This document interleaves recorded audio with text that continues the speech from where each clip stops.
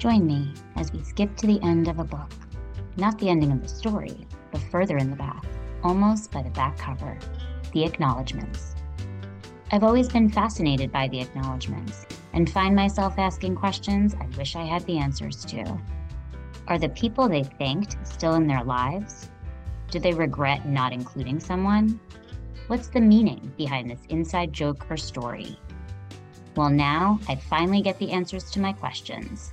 In this podcast, I'll talk to the authors and explore the acknowledgements. So flip to the back of the book with me and let's start there. When I think of the reasons I read, it's to escape to a story, provide a connection, find new perspectives, or be an endless reader. The book, True Biz, checked all of those boxes for me. And I'm thrilled today to be joined by the author of True Biz, Sara Nović. Hi, Sara, and thank you for joining me today on the acknowledgements. Thank you so much for having me. Now, Sara and I use different languages to communicate, in that I speak English and she uses ASL. With that, we are joined today by Kristen Steinmetz, an ASL English interpreter. So thank you, Kristen, for volunteering your time to interpret our conversation. So, Sara, I would love to start by asking you to share the premise of the book, True Biz. All right. So the book, True Biz, is about 3 students. They go to a deaf residential school and they escape one night. That's really the start of the story. Now, the book deals with a lot of stuff before and after and trying to figure out how it happened. So the book follows their stories, how they got to the school, and the 6 months leading up to the escape. So we're really discussing what's happening in their lives and seeing how we lead to that event. Thank you. And one of the things that was so impactful for me reading this book is really being introduced to the deaf community and culture and issues and challenges and everything else related. And so that comes from everything to the title of the book, True Biz. So can you explain the origin of that phrase and why you decided to use it for the title of your book? True Biz, it means a few things.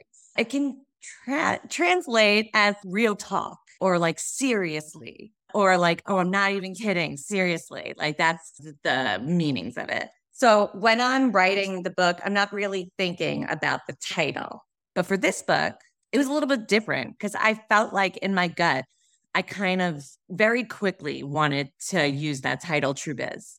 I wanted deaf people to right away know that this was their culture, their book, a very just ASL thing that they connected with right away. And at the same time, I wanted hearing people to feel a little off kilter, confused, and be like, what does that mean? And pique their curiosity. Now, when I was working with the publishers and the stores about the book, I felt a little bit uncomfortable because they were concerned about the title. What if they think this is a business book, they said? And I didn't think that was going to be an issue. But I think it shows that it's not for hearing people. It's from deaf people for deaf people. And I wanted to make sure there was accessibility for deaf and hearing people. So I wanted to make sure that deaf people felt ownership over this book and this story. So there's a few things there that come to mind. One is it worked from a hearing person to, I was waiting as I was going through the pages of what does True Biz mean? And then when the book shared that and the characters shared that, I loved it because it was an example of how ASL is its own language, which was another lesson for me as a hearing person. I had never thought of it that way. And it reminded me of even my parents who speak an Indian language called Telugu. And there's a few words or phrases there that can't be explained in English with just a word or a phrase. And True Biz reminded me of that. And I have to share with you, I used it in speaking with my teenage son once because there was no other way in us trying to have this really honest, straightforward conversation. There was nothing I could think of in spoken English to use. So I explained this term of true biz. So it was a learning experience for me. I think that's so cool. I have so many questions. I'm going to jump to the acknowledgements though. So in the acknowledgements, you thank many people, but one person I'm curious about is you thank Erica Florence for her astute feedback toward an authentic representation of intersectional identity in our community. I actually started Googling Terica, and I saw that she's an advocate for the deaf community. And I'd love to hear about how you know her and why you decided to acknowledge her. So Terica, she's a Black deaf author. And while I was writing this book, I interviewed so many deaf people from all different backgrounds, different races, different educational levels, different experiences growing up. So when I finished the book and I had all those interviews during my writing process, I gave that finished book to Terica and I asked her if she could really think about a way that I could have representation specifically and make sure that Black deaf people's experience was told honestly and represented in the book. So she really supported me and helped me figure out with her feedback. I wanted to make sure that the characters, Kayla, who is the roommate, was really using some Black ASL. And that's like a regional dialect, cultural dialect. And I wanted to make sure that was being represented faithfully. Thank you. And that was actually a really interesting part of the book is then learning that there's all of these subcultures and then also the issue of equity and representation even within the deaf community. So that brings me to the question of what has your experience been within the deaf culture and community? And how did that fit into the characters of your book? That was a big question. So my experience, I was born hearing. And so my hearing did get worse over time. And around middle school, I stayed in the mainstream educational environment. And so that way I felt related to the character of Charlie. You know, that was my experience going to a mainstream school, growing up around hearing people and feeling isolated. And I didn't know any other deaf people at that time. So I grew up a little bit not understanding a part of myself. A little part of myself was broken. It felt off compared to other normal people. And then later, when I met deaf people and started meeting more people like me, I realized I wasn't broken. I was just a different kind of person. So I think that experience really influenced the main character, Charlie, in the book. So when Charlie arrived at the residential school and realized things about herself, she realized, oh my God, people are like me. We've shared experiences. We understand each other. So now I have to figure out who I am as a person and not just who I am being deaf. Now, around hearing people, that's your identity. That's your label, deaf girl. So when you go to a residential school where everybody is deaf, it means that you can figure out who you are and who you are inside. Thank you, Sarah. Did you ever have the opportunity to go to a residential deaf school? I was always mainstreamed. That's what happens with most deaf people today. They're mainstreamed in the hearing schools. So related to that, one of the most impactful pieces of the book, actually, I felt was also your author's note, which includes a list of the deaf schools that have closed. And I think seeing that made an impact in just knowing the consequences of that now and the implications of closing those schools. What do you think can change this and provide more equity for deaf children and their academic and social experience? I think we need to give parents deaf kids access to the appropriate information. When a deaf child is born, most of the times, 80%, 90% of the time, the parents are hearing. And the first time that they meet a deaf person might be their own baby. So then what happens is they go to the doctor and the doctor says, we can fix them. But the hearing technology, the implants, the hearing aids are powerful, but it's not enough sometimes. They don't fix everything.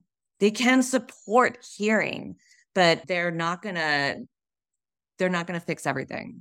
They're not gonna solve this problem of deafness. People think that they're gonna put on a hearing aid, they're gonna put on an implant, and they're gonna be quote unquote normal. But that's not what happens to most of these kids as they grow up. You shared in your acknowledgments a thank you to the students at deaf schools around the country who shared their stories and meals and dreams with me. What was that experience like, going around and talking to those students? It was fun. It was so fun.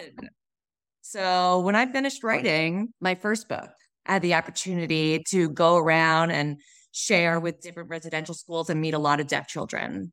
So that was when I was discussing things with them, and I started to write about their stories and their important topics they brought up. And we were discussing why it's important for them to practice reading and practice writing. And there was an exchange there about how important that is. And I don't know, it was different than most events, I feel like, that I have to do as an author, because I can speak to them directly. I can connect to them directly in their culture and share their experiences in their language. And for this book, it was just even more fun, obviously, because I could really get into the deaf culture and the discussion of what's happening. So, for example, when I discuss in the book with some deaf people, some deaf students of color in Ohio, I was discussing the book with deaf students, and they were having an argument about who Charlie needs to meet, who Austin should be dating, and which boy. Like, they were into the drama of the book. And I thought it was really fun that we could have this conversation with deaf characters. And it might be the first time they see someone who looks like them and represents them in a book. It might be their first example of that in their lives. It's interesting because seeing yourself in a book is something I think about a lot as someone that's South Asian. And I grew up in a place where there weren't a lot of South Asian characters that I could relate to. And it's been such a joy now to read books by South Asian authors with South Asian characters, where sometimes it's even just a little thing that I connect to. And there's been similar books and conversations I've had where it's been someone from the LGBTQIA community that has shared that, oh, I really felt connected to this book. It's the first time I saw myself in these characters. So that's what this reminds me of. But to me, this wasn't a community that I was necessarily thinking of that also needed a space. So I'm so glad you brought this book as a place where those that are part of the deaf community have something to connect to, but to bring awareness to people like me from this hearing world that haven't necessarily thought about this entire culture and community. And so on that note, I need to hear about the girls at St. Rita that you mentioned in your acknowledgments who snuck out of the dorm that night to chat without getting them in trouble. I mean, I'm sure they've graduated by now. So my husband, he took a job in Ohio. So when we moved, it was a real culture shock for me. I mean, I just didn't know anyone there, and I just felt weird and out of place. So compared to New York City, where we were before, or Philadelphia, Ohio was different. And I noticed that people weren't used to interacting with a deaf person as opposed to in a big city. So anyway, I started just walking around and wandering at night. And then one night I passed this deaf school, and it was St. Rita's. And I just happened to notice there was a couple girls standing in a line, and it was very obvious, they were teenagers. And I feel like I was just like, they're up to something. I don't think they should be there. So we kind of made eye contact, and they looked around real quick. I think they knew they were caught. And so I went up to them. I started talking with them. And yeah, we just started talking. I explained to them that I used to live in New York, and they were like, oh, that's so cool. I want to go to New York. So in that moment, I realized these deaf kids, they can be home anywhere as long as they have people and language, socialization. Obviously I'm not a teenager, but I was able to connect to them because I have that language. And right away, we felt like we were part of the same community. It felt like home. So it's just about finding community. I love that story. Those girls definitely thought they were in trouble. Yeah, they did. They really did. They didn't expect me. One of the other things I love in the book is all these different relationships that the characters, the teenagers, have with their parents. There's Charlie on one hand with her hearing parents and this challenge of really connecting with them.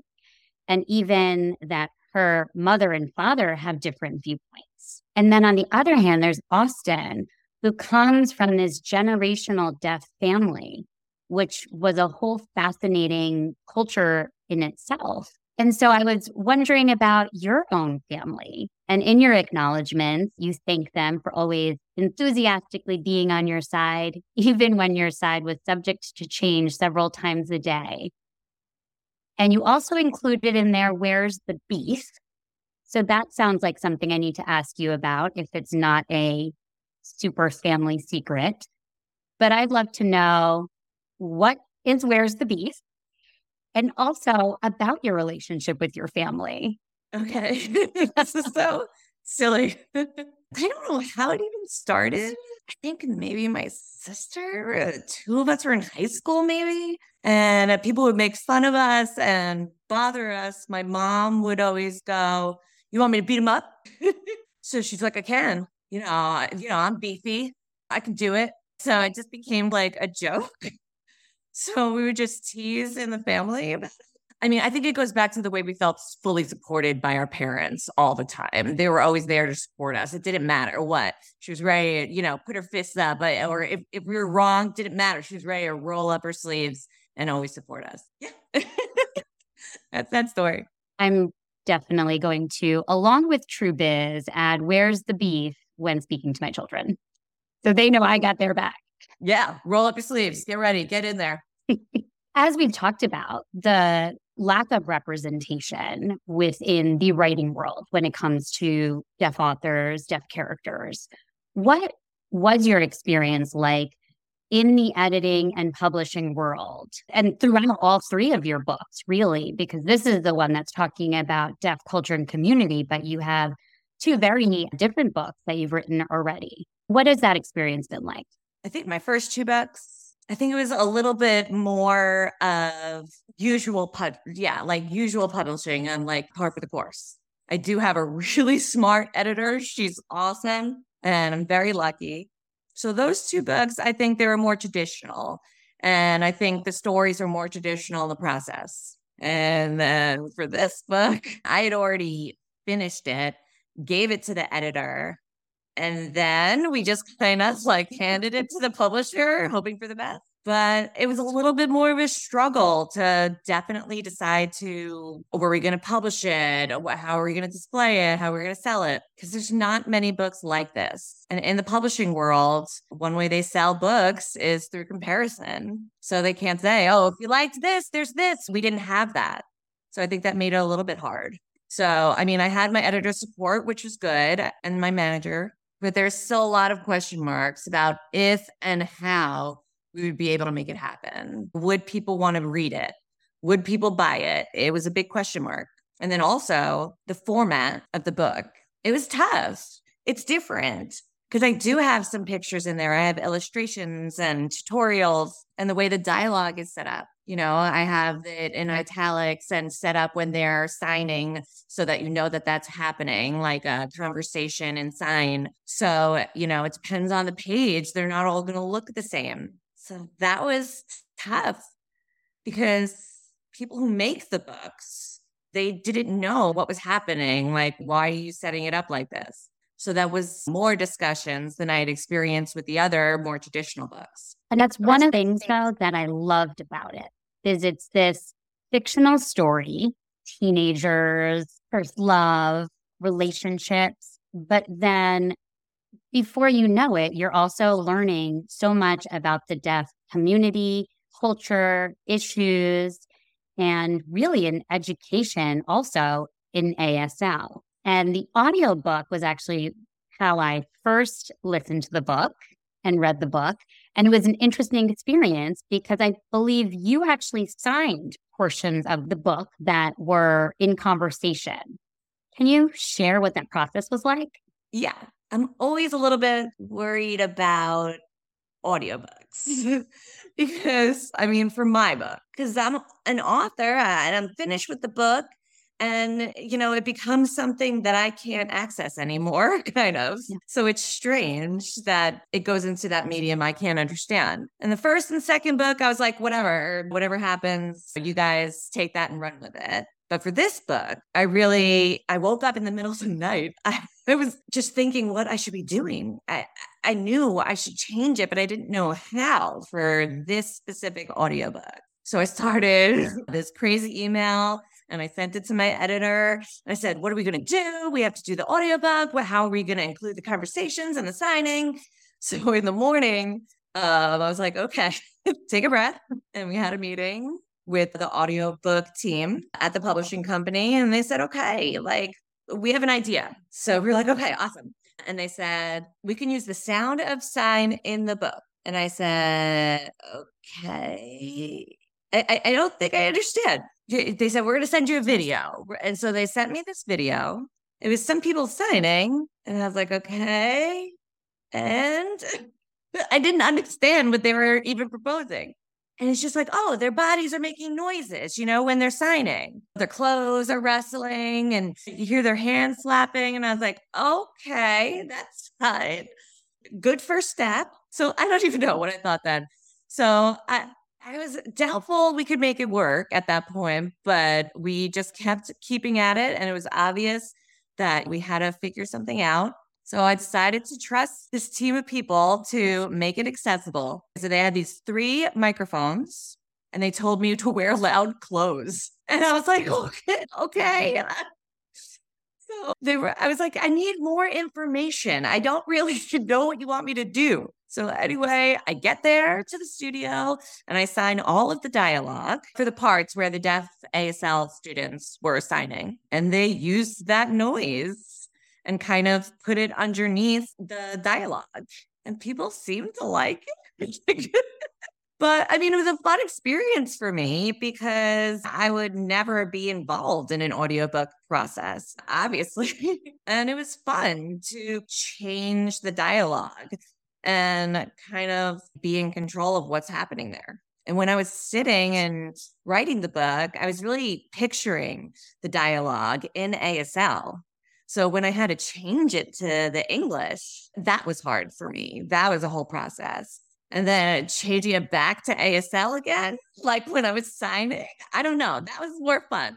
All I'm thinking about is you looking through your closet and looking for loud clothes. Yeah, I brought 4 shirts with me. I said, which one is the loudest? So tell me what's next for you in terms of writing and life. I know, I believe you're are you still a professor or you're in some kind of educational capacity still? So tell me more about what's going on and what's next. Yeah, right now I'm teaching 2 courses. One of them is a graduate course for creative writing, and one is an undergrad class for deaf studies. Both are fully online right now. They're virtual. So that's a real mind shift, trying to figure out how to make that work.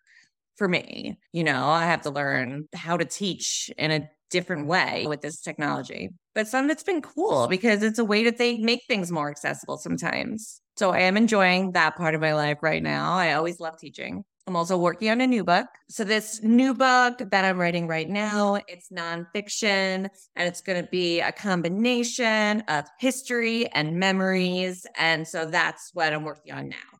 And I also have 2 sons right now. One is deaf and one is hearing. So part of the book is writing about the experiences having a hearing son. He's a CODA now, a child of a deaf adult.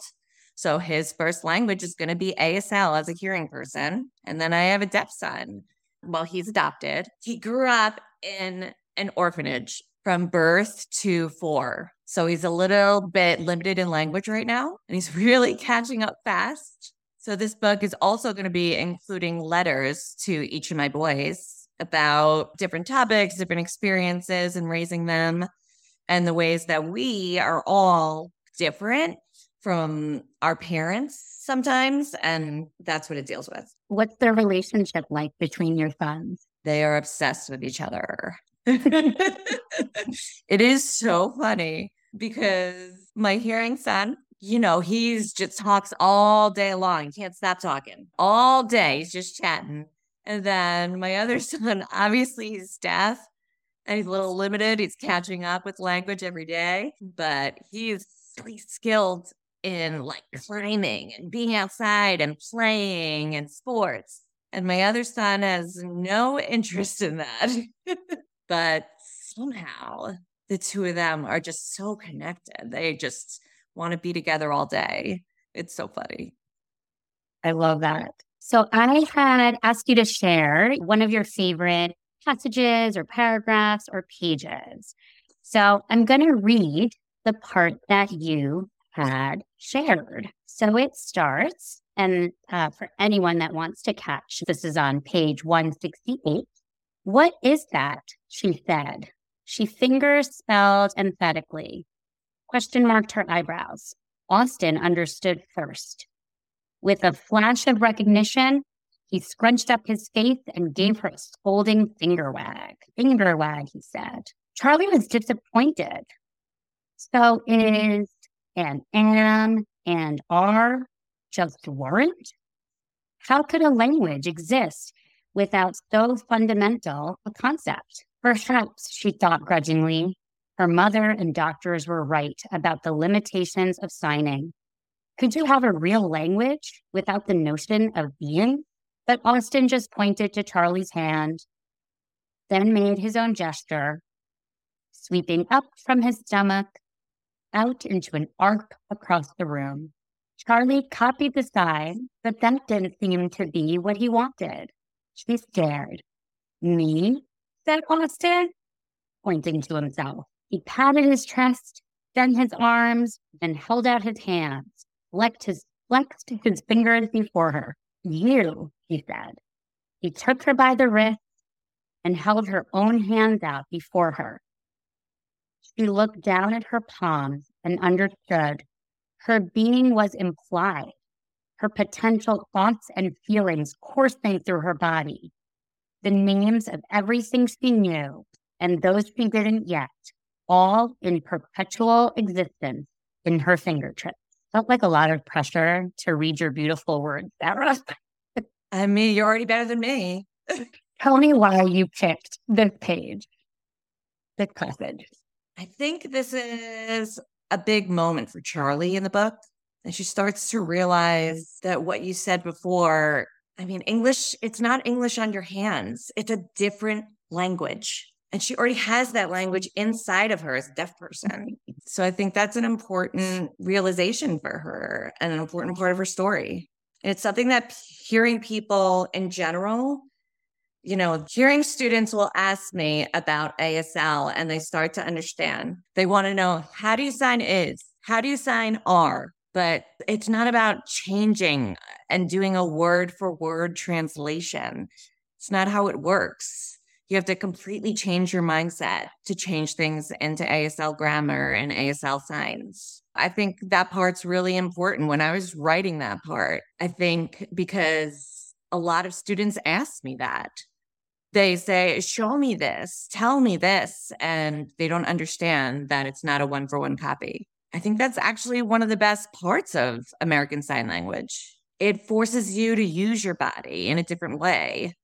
The way that we're used to using our body, just standing and kind of standing behind our words. Now we can have more impact with our hands. I mean, I tend to be a shy person, but with ASL, I'm forced to get out of my shell and really use my full body in expressing myself. I think that's what's so tremendous about this book is it, at least for me, made me look at the world in a different way. And one of the things I wanted to share was when I was driving around recently, I saw one of those yellow deaf child area signs, and I've seen those my whole life. but it was the first time now that I looked at it in a different way and thought about that child and what their experience might have been and the pride that they may have in their own deaf culture and community and curiosity about what their academic experience is like and what their life will be like. So that's what this book did for me, which is, at least for me, that felt like a big deal. That's awesome. I'm really happy that it did that for you. And I hope it continues to influence your thinking and readers' thinking when they finish the book. Thank you so much, Sara. I really appreciate you joining me on the acknowledgements today. And thank you, Kristen, for making sure that we could have a conversation. Thanks for getting curious about the acknowledgements. And remember to read from cover to cover. Check out the acknowledgements on Facebook, Instagram, or theacknowledgements.com. There you'll find more information on the books and authors that I talk about here.